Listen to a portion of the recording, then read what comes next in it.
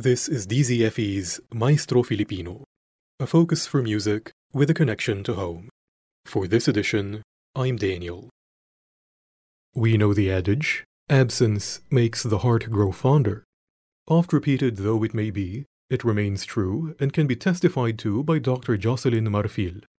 She had been composing and teaching for over 20 years when, during the course of her doctorate in distant Hawaii, she returned to her roots in the Philippines' traditional string ensemble, the Rondalla. The initiating spark was the Aloha State's Filipino community, who were fondly longing for the music of the old country. Her Rondalla roots, informed by a decades-long career in composition, recently flowered with Marfil's Likha Rondalya, a collection of new works and transcriptions of Filipino folk music, all for Rondalla. Following the launch of Likha Rondalya last September, we spent time with Dr. Marfil to talk about its origins and her process of writing and transcribing for the Rondalla. But before we get into our conversation, here is one of Dr. Jocelyn Marfil's original compositions, Amani, performed by the UP Rondalla.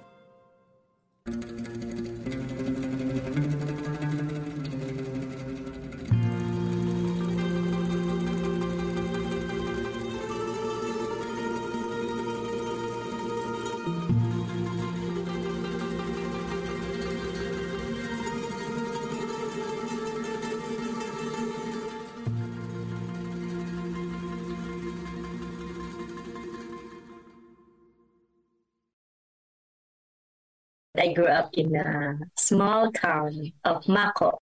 There's no mall, there's mountains and then beach. My parents, especially my mom, encouraged us to join music activities in school. Basically, it's a community group. When I was, if I remember correctly, in my grade 5, so I joined this group. So every weekends we have rehearsals every afternoon. And we always look forward for the big annual event, which was the Rondalya competition in Davao City every December. I always look forward to that because it's the only time I can go out, see new places, traveling an hour away from the city. We're always the youngest, high school, elementary, and all these lolos and lolas. Oh my, they were so amazing. They always get first prize. There, until I finished my high school, I was involved. So every day also, we play in the flag ceremony or even special occasions like fiestas. Our repertoire, basically our Filipino folk songs. We also serenade, and one memorable experience to me is that every Christmas we had this Christmas caroling. And after gathering whatever money, for example, so we buy food or canned goods, rice, and we serenade the poor families, poor areas there. And we are the one giving Christmas presents to them. But when I finished my studies, it was clear to me that I need to study composition. It was somehow affirmed when I joined the high school national songwriting back in third year high school. That was during the EDSA revolution when we were rehearsing at LaSalle Green Hills. I was coming back and forth flying from Davao here for the rehearsal and for the competition. So that made me decide I will take music. I was also involved later on in film scoring because that was one of my dreams also. Right. You had to focus on composing, film scoring, until at some point when you were in Hawaii? Tell us about how you got back into Rondalla playing. Oh, yeah. To be honest, after high school, I stopped playing, I would say more than 25 years. Because again, I was focused in film scoring, and that's my area. But when I studied in Hawaii, I just noticed that the University of Hawaii, the Department of Music, they're more into world music. In fact, we always have workshop about Japanese music instruments, traditional Korean, Chinese, and we composed for those instruments. And I was thinking like, how come Philippine music is not included? So I felt like, okay, I think I have to shine here. so I started thinking about that. In my batch, there was this group also, 5 of them, they created a Rondalya and song. But it's just like come and go when they finish their studies, so they go back to their home country. So when I had this field research in Davao for my dissertation, I saw this banduria in one of the malls. So I thought, why not buy one and bring to Hawaii? I bought one. So when I was back in Hawaii, I started transcribing Filipino traditional folk music and dances.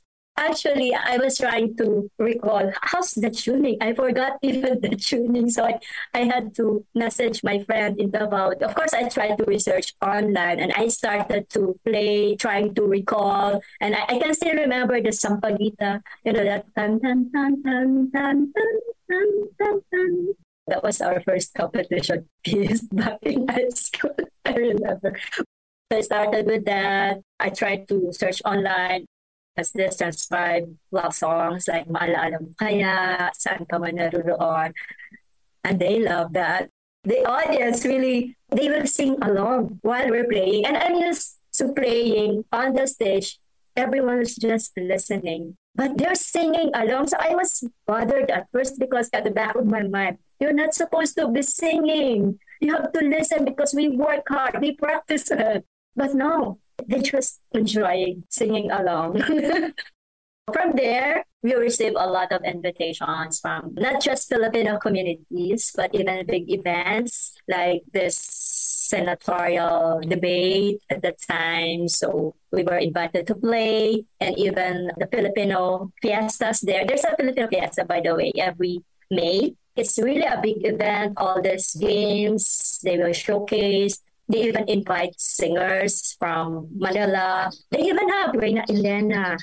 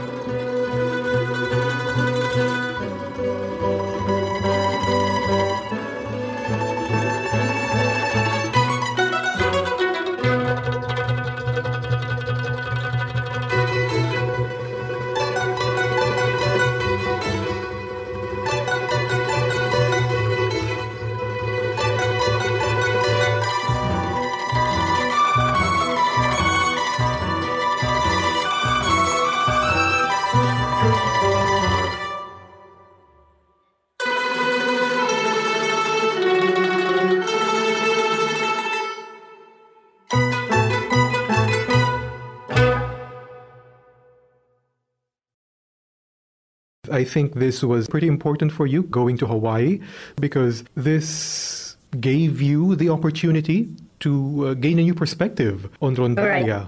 I would rather say it's really an eye-opener for me. I started to really appreciate more our culture because, they were saying Hawaii is a melting pot, a lot of cultures, different people, different nationalities. So learning, it's really more of sharing, promoting really our culture. But learning when it comes to writing, I would rather say it's all the output or the result of what I've learned back in college to my PhD. It's basically the application. But my passion at that time, or even until now, is really promoting Filipino culture through Rondalla playing. Of course, at some point, you also became a part of UP Rondalla. How did you become involved in this group? Back in Hawaii, before I graduated my PhD, I thought when I go back to the Philippines, Philippine, I will be joining the UP Rondalla because I want to improve. Because I know my limitations. Imagine for over how many years I stopped playing. So I want to improve my skill in performing. So I was back to my teaching position. That week, I joined the group in their rehearsal. And when I heard them I was so intimidated. Their repertoire, virtuosic, to me, it's really very challenging. It's different. From there, our music director at the time encouraged me to write for the UP Rondalla. And from joining the UP Rondalla to improve your skills, you are now the faculty head? Faculty advisor. Faculty advisor. Yeah, I'm the faculty advisor and eventually an artistic director because 2019, it started with just, let's go to Hawaii and perform. So I started planning on that, and it's not easy, getting sponsors. Before we left, I initiated this to farewell concerts with variety of repertoire. And 2021, I initiated also this virtual concert. And here we are. When did the idea for Likha Rondalya germinate? I would say that was 2 years ago. I noticed that a lot of festivals, they're always asking for commission works for Rondalya, meaning we need more repertoire for our growing Rondalya community. They're looking for something new. So after arranging or proposing several works for Rondalya, I thought, why not share this? Because initially it's for UP Rondalla. That was the idea. But then I realized I won't be here. My rope will end also. So at least I have something to leave behind. Probably that legacy. I hope somebody will play for our Rondalya groups from other places, not only in the Philippines, but other countries. Before we get into what's inside the book, I want to ask about what's on the title page, Likha Rondalya. You spell it with a Y instead of a double L. Likha is Tagalog, Rondalya is Tagalog spelling, as simple as that. It's a simple detail, but I think it's significant in what you actually want this book to impart. Yeah. Well, I'm glad you noticed that because sometimes just use LLA, that spelling. We were making the poster. There was inconsistency because UP Rondalla is in LLA and then the title is Rondalya Y. So we had to sort of make some adjustments. Of course, you transcribed a lot of Filipino folk music, but you also drew a lot of inspiration from foreign sources. As you say, everything you've learned as a composer flowers here. So what went into writing these pieces for Likha Rondalya? What was the process like? We even talked this in our group also. So they would say, we know if that's Ma'am Joy's arrangement. Because I noticed the old arrangement, it's like the melody is in Bandurria 1. So it's only the Bandurria 1 that's enjoying melody. So it's just like SATB, the normal arrangement. If you have a hymn, it's just the sopranos enjoying the melody. So what I do usually, instead of just giving the melody to Bandurria 1, I try to distribute that, giving importance to each of the instruments. And even the double bass also, sometimes I give part of the piece a very important or significant line. I try to write also a lot of counterpoint, more interesting lines to enhance the melody. That's one style I would say that I haven't seen in the old arrangement. Mm-hmm. Again, all expanding the repertoire and the capabilities, really stretching the capabilities of the Rondalya. Not only the performance, but even the performers themselves, it's a challenge sometimes. What is the identity of the Rondalya for you, and how far can you expand it so that it still remains Rondalya? The Rondalya itself, the instrumentation, so that's already the identity. Whatever repertoire is played, to me, that's my opinion. But again, music is also evolving. We cannot just stay or just play the same repertoire. We need variety and explore new music. So identity-wise, I think identity remains there. To me, the sound itself, it's there as long as you have those basic instruments.